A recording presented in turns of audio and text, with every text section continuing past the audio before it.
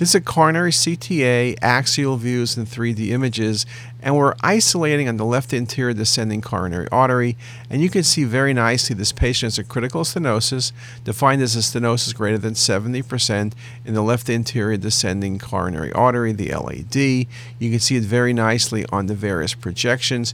You can see the narrowing is caused for the most part by non-calcified plaque. There is some calcified plaque present, but it's a non-calcified plaque that's of particular concern in this patient.